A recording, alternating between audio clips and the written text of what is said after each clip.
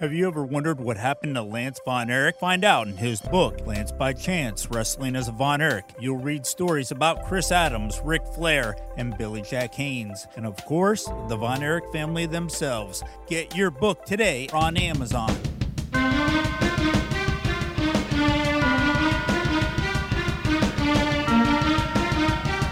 You're listening to the Russellville Podcast. I'm your host, Vinnie Berry. Earlier this year, I had the opportunity to interview both Ricky and Saraya Knight. And after the interview, Saraya stuck around and we had a conversation. And today I have that audio for you, and I hope you sit back and enjoy. This is Saraya Knight on the Russellville Podcast. Before you met Ricky, what was your impression of pro wrestling? I'd only ever been to one wrestling show, and that was with Big Daddy and Giant Haystacks when I was very young. So I remember going with my mum, but I was very, very small, probably about 8 or 9. So it was the furthest thing from my mind, to be honest. I didn't really pay it much heed. I was a runner. So I used to do high jump as well. I ran for, I was in the England squad, but I was always in kind of the reserves. I didn't quite make it to the first team, never got called up, but I was 800 meters, 1500 meters, 3000 cross country. And I was pretty good at high jump, long jump. So I do a lot of pentathlon, and we didn't really do decathlon in those days. But when you're younger, you kind of are able to do the decathlon that the boys do. So I was a good all-rounder. So athletics was more my thing, to be fair. What was it about wrestling that made you want to be a part of it? My husband, literally. I met him. I mean, if he'd been a jockey, I would have got into horses. It was just the fact that he was a pro wrestler and he was away so much because he was such a big name. He was away every single night. And I'd moved from my home area to his area, which is miles away. So a completely different area of England. I moved to be with him, and I wasn't with him because he was on the road all the time. So I either had to pack my case and go with him and learn the job so that we could stand a chance of being together, or call it a day, really, because he was so big, he was never at home. He could do a month on the road and come home for a day. So, I just went on the road with him, and then I earned my stripes by cooking and cleaning and washing and gophering, basically. Whatever the lads wanted, I waited on all of them hand and foot. So then they would get me, Rick would get me in the ring, and then I'd earn my wrestling stripes by, once the ring went up, which I had to put up, they'd then get me in the ring for about half an hour, 3/4 of an hour, and rush me through different things. And then I'd manage to learn about 360, like making sure that you've got your wits about, you learn how to fight, really, and learn how to read the crowd and how to bring the crowd up and take them down, and the manipulation and the orchestration of wrestling is where I learned that side of it. And then they taught me the in-ring as I went on the road with them. So I had a tough upbringing in the job. What is it that you like so much about wrestling? It's the numbers. It's the mathematics involved. Everything with wrestling is ratios. And I love the scientific aspect of wrestling. So I study it all the time. I study it. I'll see a move, like someone will walk down the road and I'll see a movement, and straight away I'm linking wrestling moves to it in my head. And then I'll have to write it down somewhere. And I've got a book with scraps of paper in it with all these different ideas. And then I generate move sets and matches, and my brain explodes with different ways the body can move where I can incorporate wrestling with the movement. So I'm very scientifically and numbers minded. And I find wrestling fascinating as a generalized sport. It's not like any other sport. With wrestling, it's violence, it's manipulation, orchestration. There's your acting. There's acting within the moves. There's the moves that's an acting part. There's a storyline you've got to do. There's the working with the crowd, the timing of the match, your footwork, your balance. All of these things have got to be on par for you to actually go into one single move. And I find that extremely fascinating, that the body and the mind can actually do that all in one go. It's not like boxing where you've got to keep your guard up, or running a race where you've got to go as fast as you can to the finish. It's being able to tell a story using violence in your body without physically not allowing your opponent to not work the next day, but to orchestrate in such a way that the crowd can take you seriously as a fighter. And all of those things coming together completely fascinates me with wrestling. And I think that's why I latched onto that more than I have any other sport in my life. So it's a very interesting journey. You never ever stop learning in. What do you think it takes to be a successful wrestler? Self-belief is the one and only thing I believe it takes to become a wrestler. Because if you can believe you can do it, you can. That's literally it. If you want to be a wrestler, the only person stopping you doing that is you. So as long as you believe you can do it and you're prepared to fail, because you've got to fail a million times before you get it right. But then once you get it right, you'll get it right and you can move on to the next mistake. Because every single thing starts as a mistake until you correct it and get it right. So you've got to be prepared to still believe in yourself when you're making crazy mistakes. And it will see you through. But wrestling is a learning curve every time you step in the ring.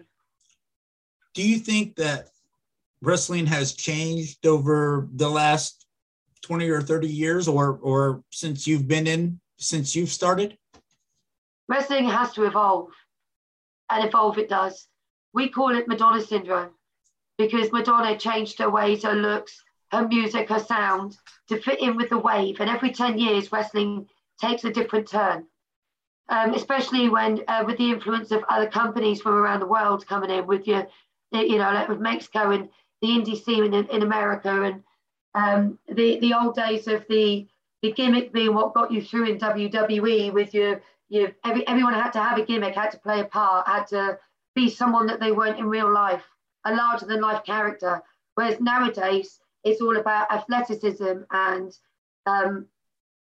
using the ropes and the corner posts.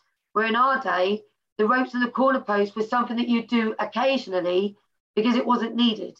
Whereas in nowadays, everyone's wrestling involves rope work and corner post work, which is very difficult for people that aren't agile enough to do that. So they tend to fit into our vein or go into hardcore.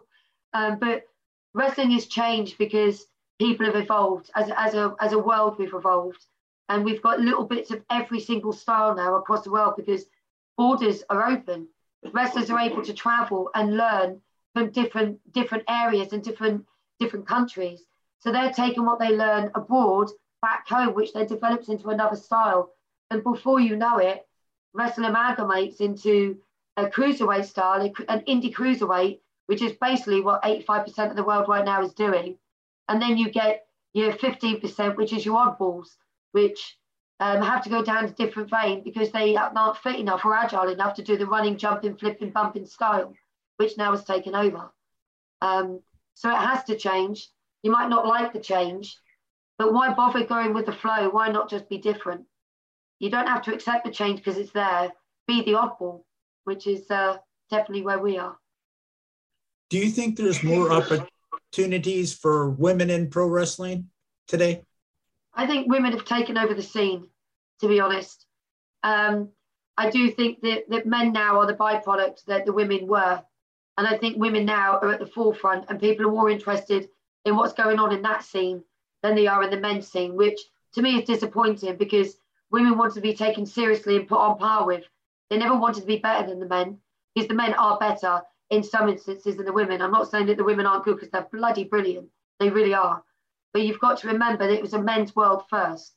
And all the women wanted to do is be taken seriously.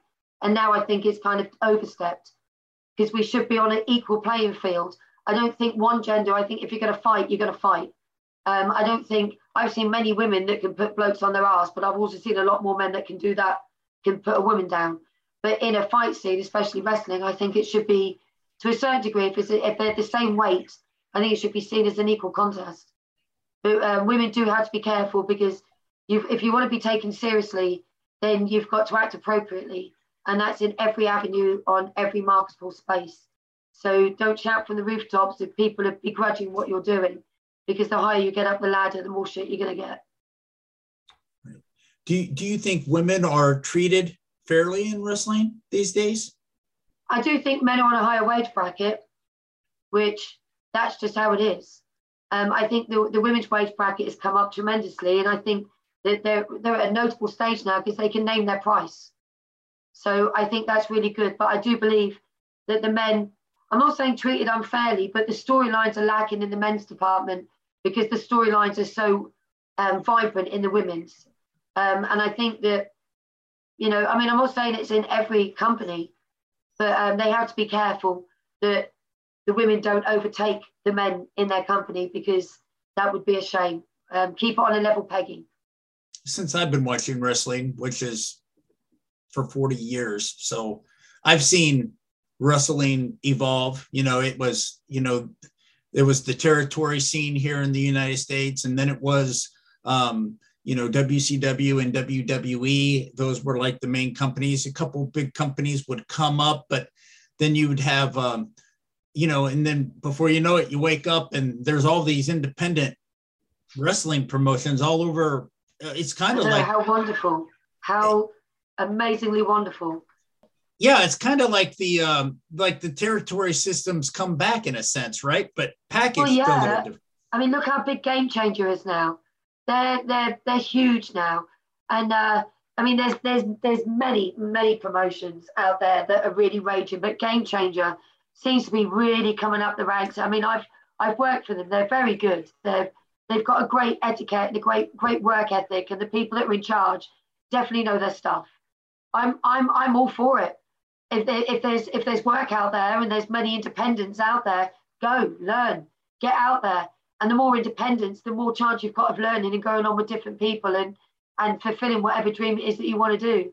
So the journeyman style of wrestling is back.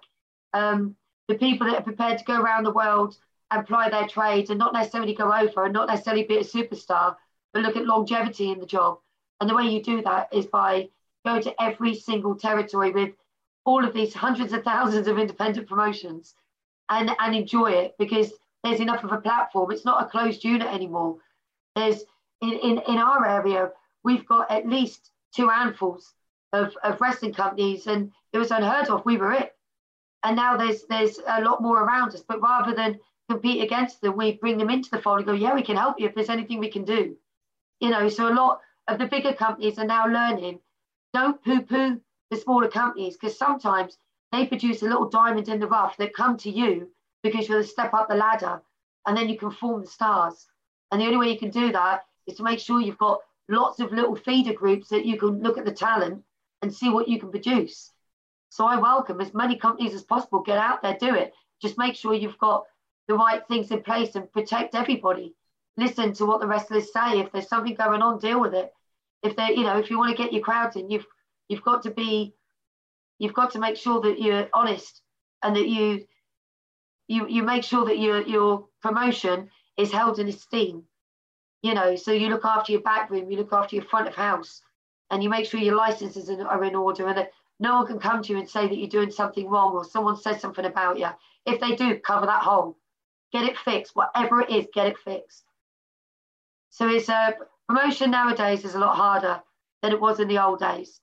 In the old days, a lot of things you didn't want to get involved in. You turned a blind eye because you didn't want the stuff that comes with it and the drama. Nowadays, people won't stand for that drama. It's jumped on, and I welcome that. So that's I think the biggest change in wrestling at the moment is there's nowhere to hide, and I think that's a wonderful thing. So just make sure every promotion that's out there has that place that someone can go if they feel under threat. So bring them on, all of them. 30 or 40 years from now, when people are sitting around talking about wrestling and Saraya Knight's name comes up in that conversation, what would you like people to remember you by from your career? Well, I'd like to be genuinely remembered as someone that could entertain and give value for money, and I'd like my work to be appreciated. I think that's everybody's legacy, is just to, appreciate my work, what I've done. I'm odd. I've got a completely different style to anyone else out there. So I would like to be remembered for that. But I'd also like to be remembered for not the mistakes made, but the chances given. and what I've done that's good in the business, rather than someone turn around and say something that I've said or something I've done to overshadow the good that I've done. You know, I just want to be remembered fondly with a smile than a frown, to be honest. Thank you very much. That was very good. No worries, my friend. No worries. It's good talking to you. Yeah, it's very good talking to you too. Thank you so much.